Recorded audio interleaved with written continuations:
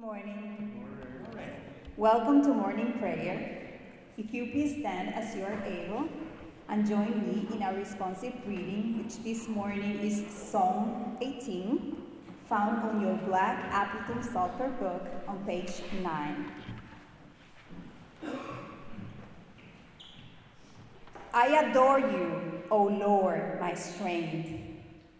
O Lord, my God, my fortress, my rescuer, my God. My rock in whom I seek refuge, my shield, my mighty champion, my haven.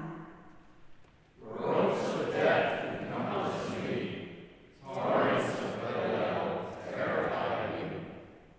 Ropes of Sheol encircled me, snares of death confronted me. In my distress, I called on the Lord, cried out to my God. In his temple he heard my voice. My cry to him reached his ears. You have given me the shield of your protection. Your right hand has sustained me. Your care has made me great. You have let me stride on freely. My feet have not slipped. For this I sing your praise among the nations, Lord, and hymn your name. He reports great victories to his king. He is faithful with his anointed, with David and his offspring forever.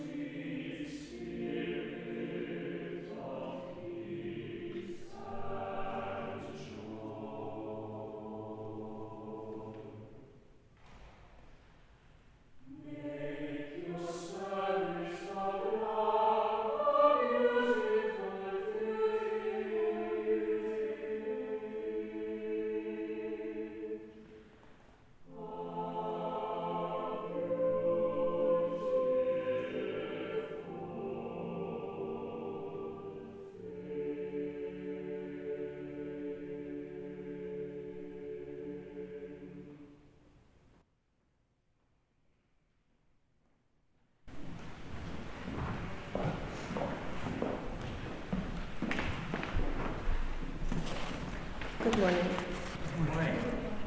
يا أيها الناس إنا خلقنا من ذكر وأنثى وجعلناكم شعوبا وقبائل لتعارفوا إن أكرمكم عند الله أتقاكم إن الله عليم خبير إن الله عليم خبير.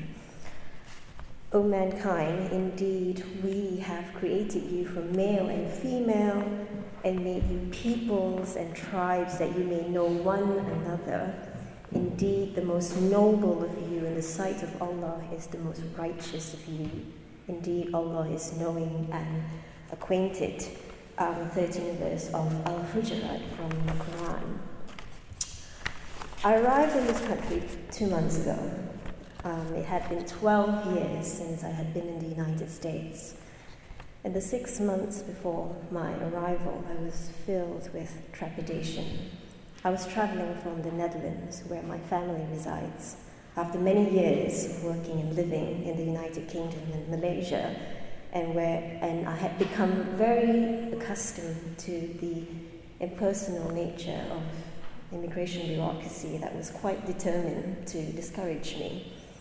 I had made sure I filled out every form, paid every fee properly and promptly, and kept much of the anxiety to myself. I had been very lucky. My voyage and eventual arrival was smooth, for it was facilitated by the kindness and warmth of people I had encountered and worked with since my arrival here, which helped slowly open my world to this world. Soon, I learned that the kindness and warmth was the way in which this world opened up to mine. In the often heated and violent discussions about immigration in which people are reduced to statistics, or worse, aggregated masses of swarms and invasions, or if I were to speak more plainly, when we talk about the movement of people, bodies, minds, hearts across borders, their arrival are met with questions about the assimilation of these bodies into the majority. What this means is that people must obey the law, enter with correct documentation, speak the language, and make themselves, ourselves, myself, invisible. Here, assimilation is like drops of rain that disappears into the ocean. I am that drop that falls and disappears into that ocean. To go back to my own experiences of kindness and warmth and support, I took that as a means by which people here try to assimilate to me, my newness, my foreignness. Somehow, my foreignness is accentuated by how I perceive this place as foreign to me. 12 years is a long time, and much has changed since I've been back here. I often say to those willing to hear that this is like a new and unfamiliar country to me. But of course, for people here who try to assimilate to me and my newness, and me assimilate to them, that occasion is often conditional. Again, with the correct documentation, the right kinds of English, and the legitimate purpose of my being here. Something happens when I assimilate and people assimilate to me at this meeting point, like the one we have here at this moment. Two worlds meet. They might collide, they might brush against each other, sometimes they might miss each other. Assimilation on either side is never going to be complete, never going to satisfy. Because I am an academic, I'd like to introduce a concept coined by Mary Louise Pratt called contact zones, which are social spaces where culture meet, clash, and grapple with each other, often in context of highly asymmetrical relations of power, such as colonialism, slavery, or their aftermaths as they are lived out in many parts of the world today, unquote.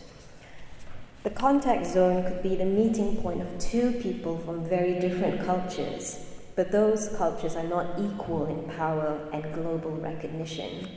Many people I meet here do not know where Malaysia is, or as I've actually been asked here in Cambridge, if Malaysians even listen to jazz, or whether I know what jazz music is. The contact zone could be an encounter with an object, maybe a photograph whose provenance is somewhere unfamiliar and unusual, in which we have few cultural points to draw from. It could also be a name that you have never uttered before, maybe my name, and will have trouble pronouncing. But from this contact zone, something happens. Two worlds meet. They may clash and collide, but they may also transform each other. No one is completely unchanged after the encounter at the contact zone.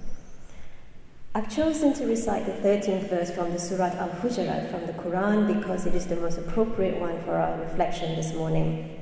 I would like to reread the verse in English and situate my talk on what the contact zone means. O mankind, indeed we have created you from male and female and made you peoples and tribes so that you may know one another.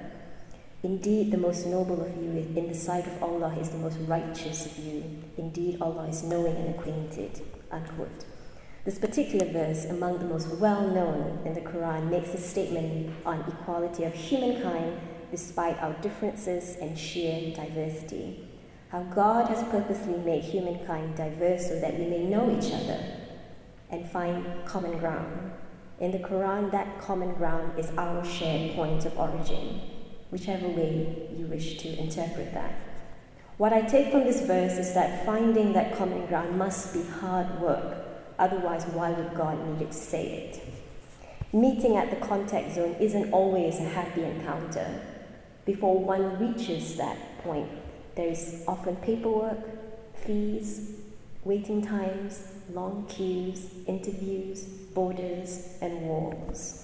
The contact zone is not always a happy place because it destabilizes what you thought you knew about the world and about yourself and your place in the world. You realize that you are no longer at the center, but you are actually placed at one of the many meeting points and contact zones for others who are moving along in life. Thank you.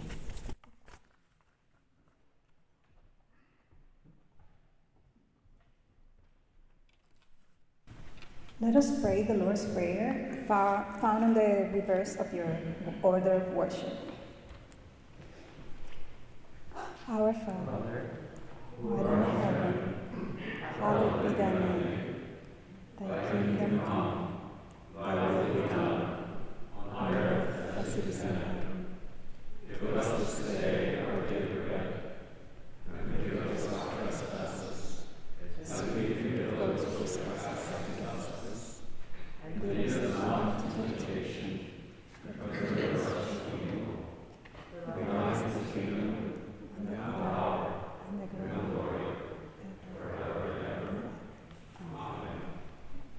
Please stand as you are able and join together on singing Love is Kind and Suffers Long, found on your Crimson hymnal, hymn number 331. Amen.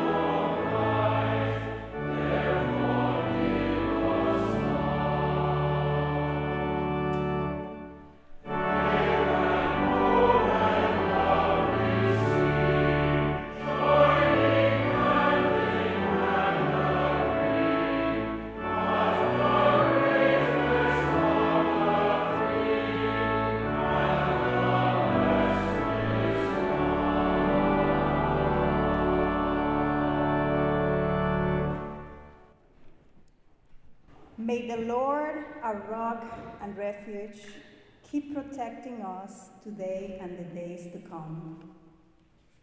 Amen.